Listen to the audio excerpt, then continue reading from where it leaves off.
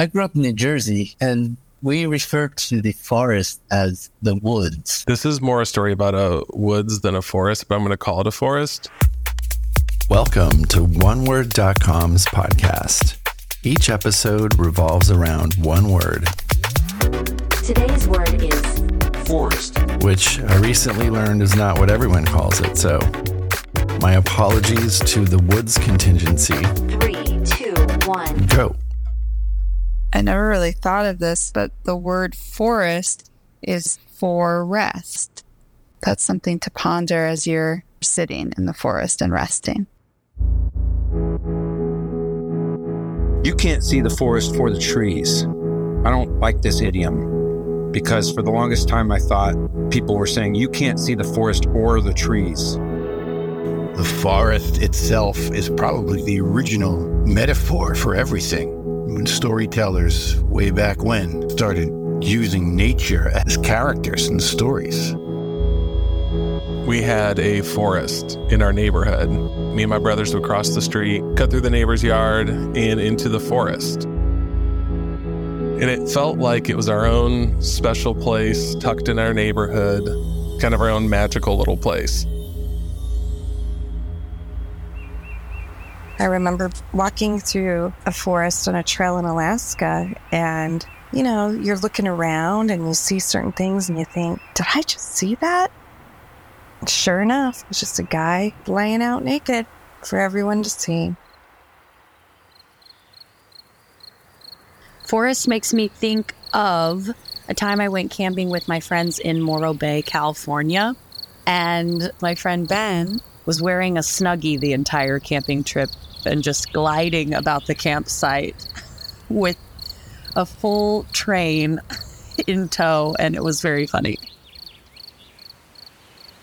I went to college in Santa Cruz, and it was absolutely gorgeous. And basically, my campus was in a redwood forest.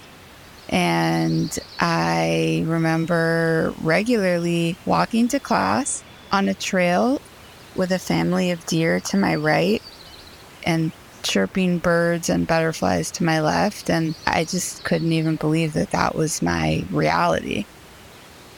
And it just really made me fall in love with nature and the forest specifically. And I became a real tree-hugging hippie.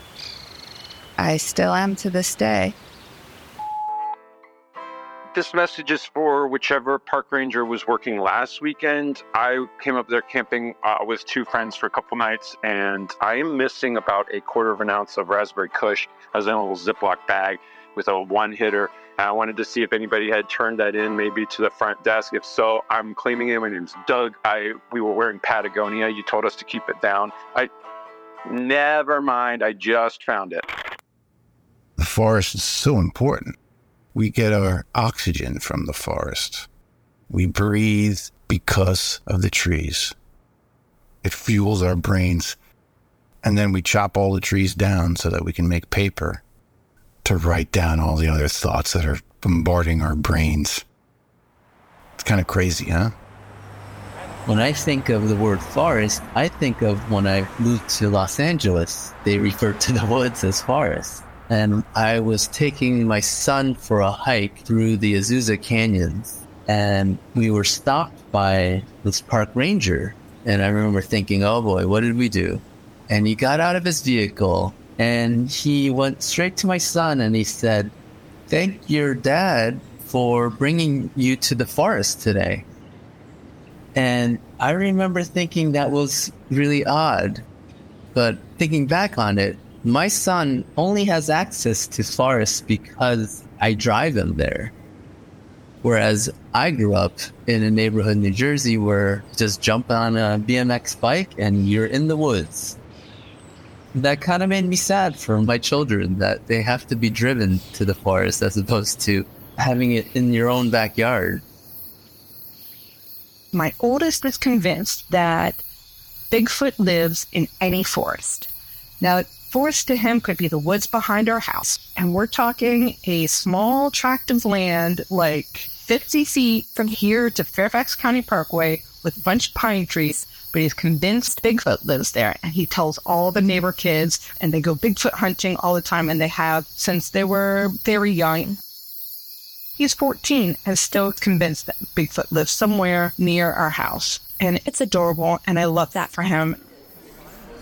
Welcome, everyone, to the Bigfoot Alliance Association annual meet and greet convention. This is a big deal for us. As we all know, being a Bigfoot is a very solitary life. And so I know we're all super excited about the speed dating event later this afternoon, so I'll try to be brief. But first, we must address the Bigfoot in the room, which is that some of you have been getting a little dangerously close to being witnessed. You cannot be witnessed. Just to clarify, number one rule of being Bigfoot, you can't be seen, okay? It's not like the old days. All the kids now, they have TikTok. They pull out their smartphone. You could be on the cover of TikTok just like that. I went on a trip to Canada with my family, Vancouver. We were walking around this beautiful forest. And at the time, I was having this fun kind of text exchange with some friends. And somebody had said in the text exchange, well, make sure you water my houseplants. And then I took a video of the plants around me. And I was like, guys, things at the house have gotten out of control. And then I just showed the forest around us as though the houseplants had become the forest. Amen. We had a cabin in a forest nearby, and one of the main things I remember is because I was a huge Dr. Demento fan, in order to listen to his show, we had to drive out of the forest so that we could hear his show. So if you really want to enjoy the Dr. Demento show, when you're outside in a forest, it's even more demented. One time we were coming home from sledding, and I tripped and fell in the forest and fell onto some barbed wire, and I scratched up my face. And my brothers, they basically shook it off and said, you're fine, and they kept walking. And I was so angry that they weren't concerned about the scratches on my face. So I got home, I said, Mom, I fell on barbed wire. She looked at me and said, you look fine. And I was angry that I wasn't getting enough attention for falling into barbed wire. So I went and found a whole bunch of Band-Aids, and I put them all over my face, and I had like 10 Band-Aids covering my face. And I showed up at the family dinner table, all these Band-Aids, and everyone just rolled their eyes at me. In the mountains of North Carolina was a forest. And in this forest, Jesse Steele and I ventured. We found swords. We found hidden treasure. We cast spells. We battled beasts, for it was our duty to protect the forest, for it was sacred. One summer day, a truck arrived, and 3 men got out of the truck wearing orange vests and white hats, and they had chainsaws, and they cleared part of the forest into a new road. And when they left, we assembled the fallen twigs and branches into a mighty barricade as tall as our necks. We had a small hidden path that only Jesse and I knew about to get around the barricade, much too narrow for a truck. Late in the summer, we returned, and there was no trace of our barricade. And in its place was a parked white pickup truck and a sign that said no trespassing. And reluctantly, yet instantly, we grew up. I really would love to go to Japan because they're known for their incredible forests and the whole culture of forest bathing. Recently, I did forest bathing, which wasn't really what I thought. As we were driving up, we were all talking about how we didn't know what to expect. And I said, I didn't even know what to wear, but I hope it's okay I didn't wear any underwear. And that was okay because, just a side note, you don't actually take a bath when you go forest bathing. No trees were harmed in the making of The Legend of Zelda: Tears of the Kingdom. I can't believe I even feel this way about a fake forest in a video game, but it is like I'm running around a Picasso painting. And the whole time I am just blown away at how I feel like I'm really in a real forest and I'm a little kid again, and every tree I see I want to climb.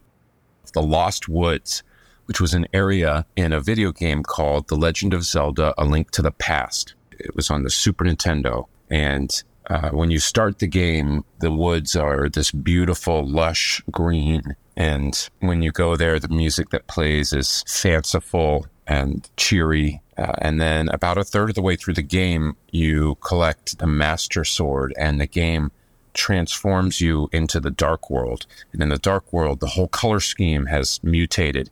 And now all the greens that you loved are now this kind of baby shit, rotten avocado color.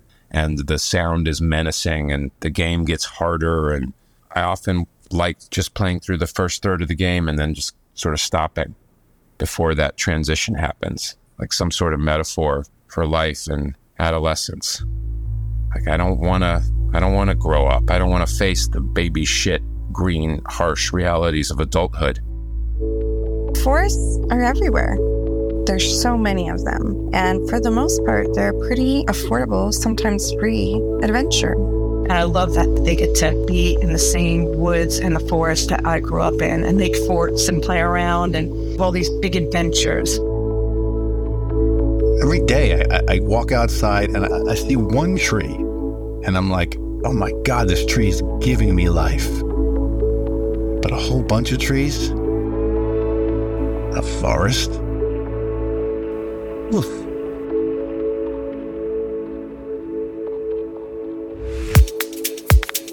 Thank you so much to all of our contributors, without whom this wouldn't exist. Alison in Herndon, Virginia.